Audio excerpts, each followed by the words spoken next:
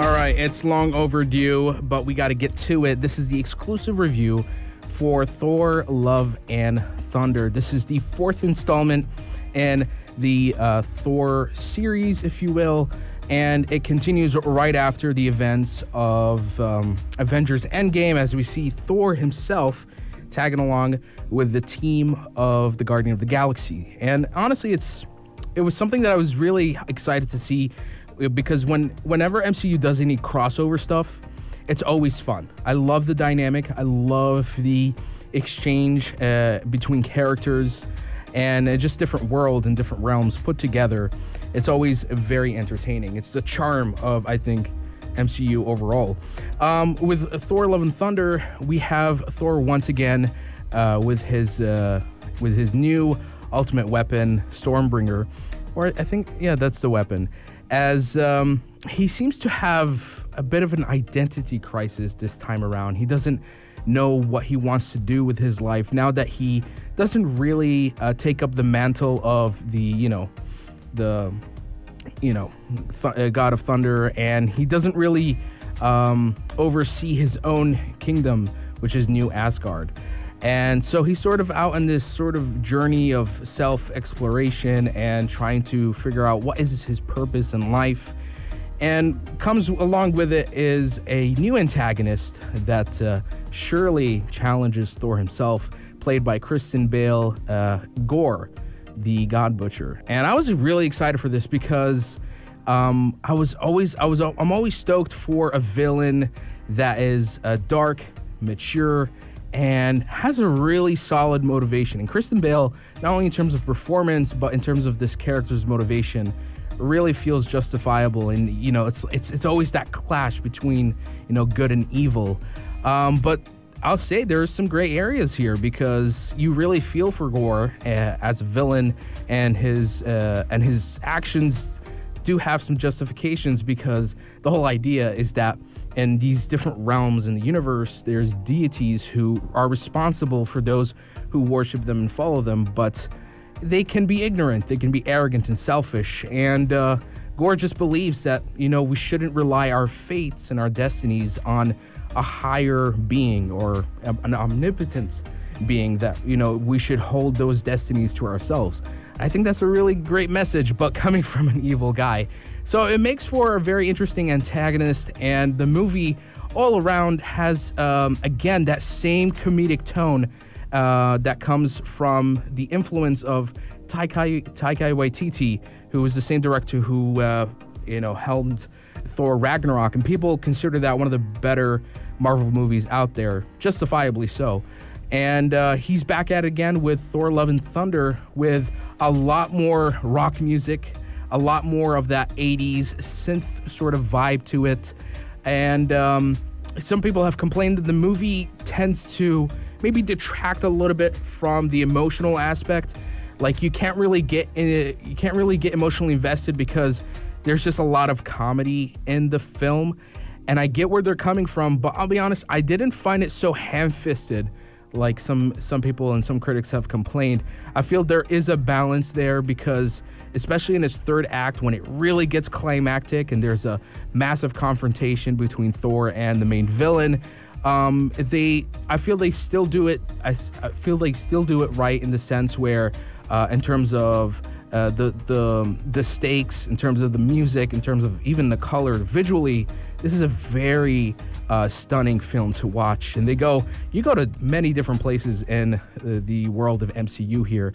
You get to even dabble a little bit in the pantheons, which I won't talk too much about, but if you've seen the trailer, I think that's a spoiler enough. They do also introduce, they reintroduce Jane Foster, who was Thor's past lover.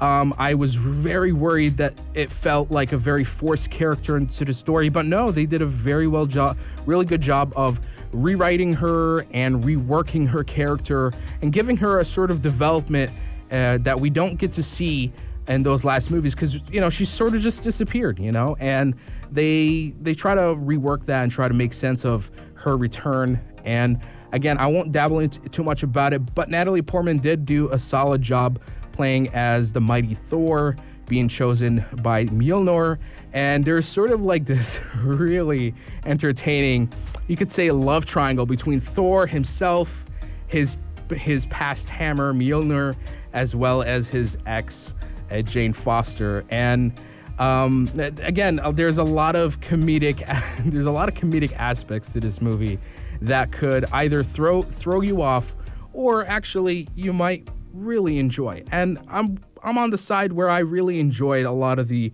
comedic aspect of Thor: Love and Thunder.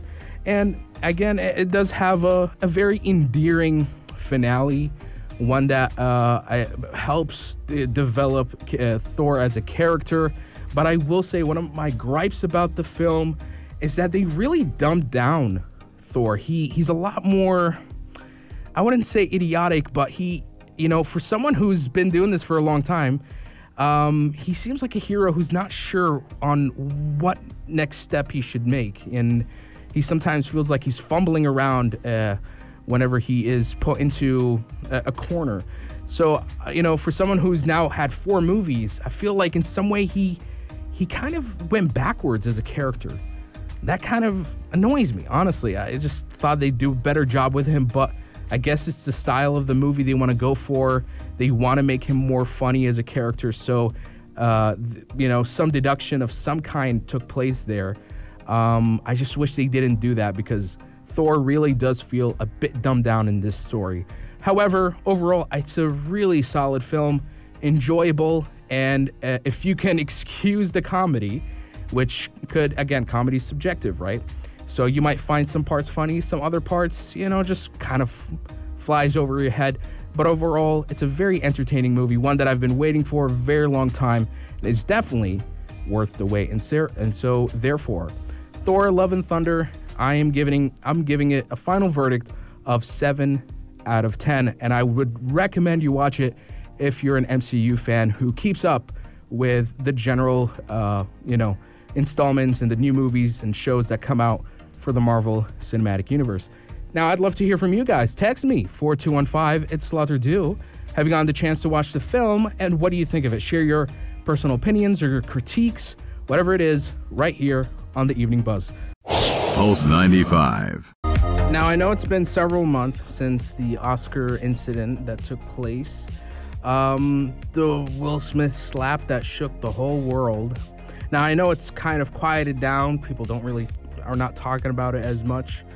But when the dust have settled, there's all sorts of questions that come about. And one of them, what happens, what goes behind the scenes for Will Smith and, projects that he's affiliated to, I know when you do an action like that, so severe, out in public, just, it definitely has a lot of repercussions.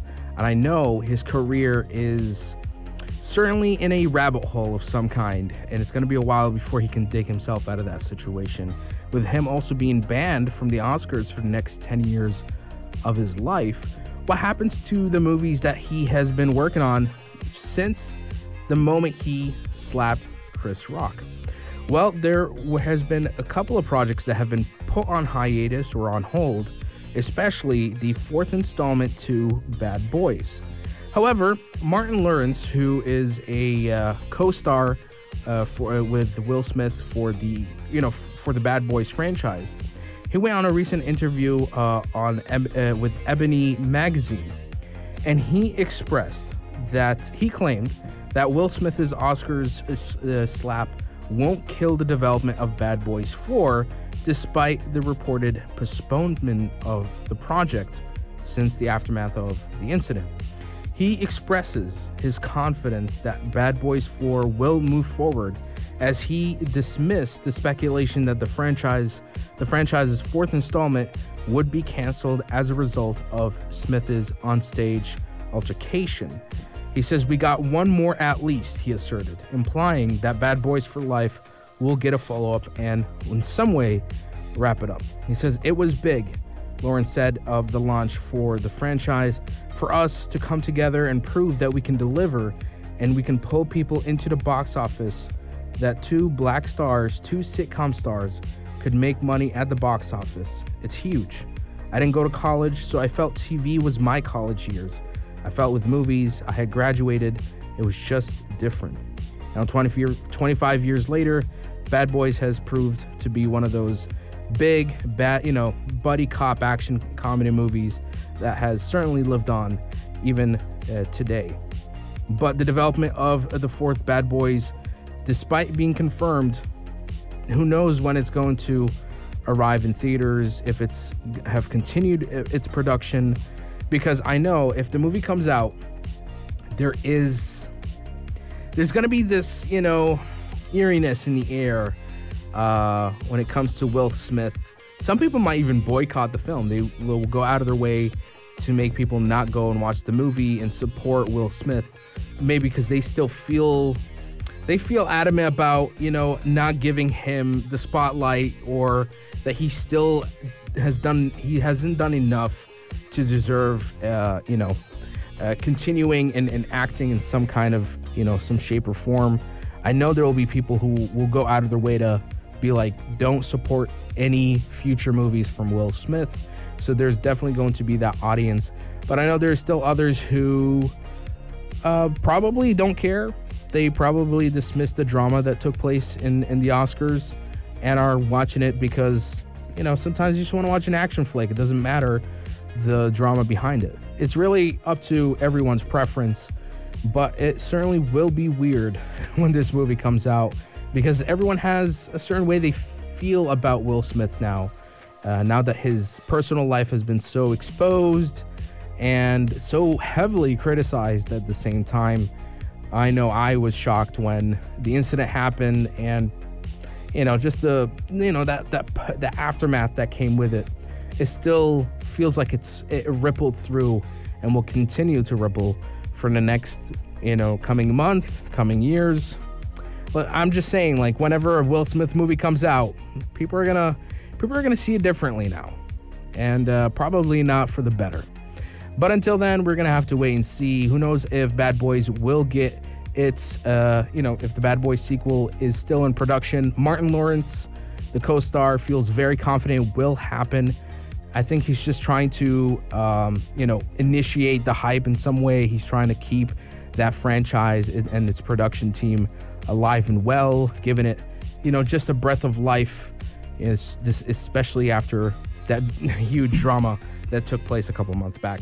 But you guys let me know. Text me 4215. It's Lothar Do. Would you watch any new future Will Smith movies in the coming years? Or have you just, halas, you've completely now, you will never go and support this actor in whatever projects he makes because you feel like it's, he's just a completely different person now, someone you don't support. Do let me know. Text me 4215. It's Lothar Do. And with that, guys, it's a wrap here on the Evening Buzz. Thank you so much for tuning in. And don't worry, we're going to have our show up on our YouTube channel very soon. Make sure to subscribe to our channel at Pulse 95 Radio. That's where we post all of our talk shows throughout the week on our channel if you want to keep up to date.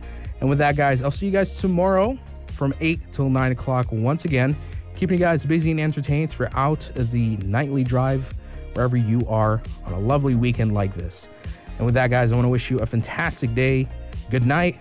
Have a safe drive. Don't drive too much. Gas prices are still, not desirable. I'll say that much. And, guys, take care. I'll see you guys tomorrow. Same time, same vibes. Only here, you know it, on Pulse 95. If you liked this episode of The Evening Buzz, drop a like and subscribe.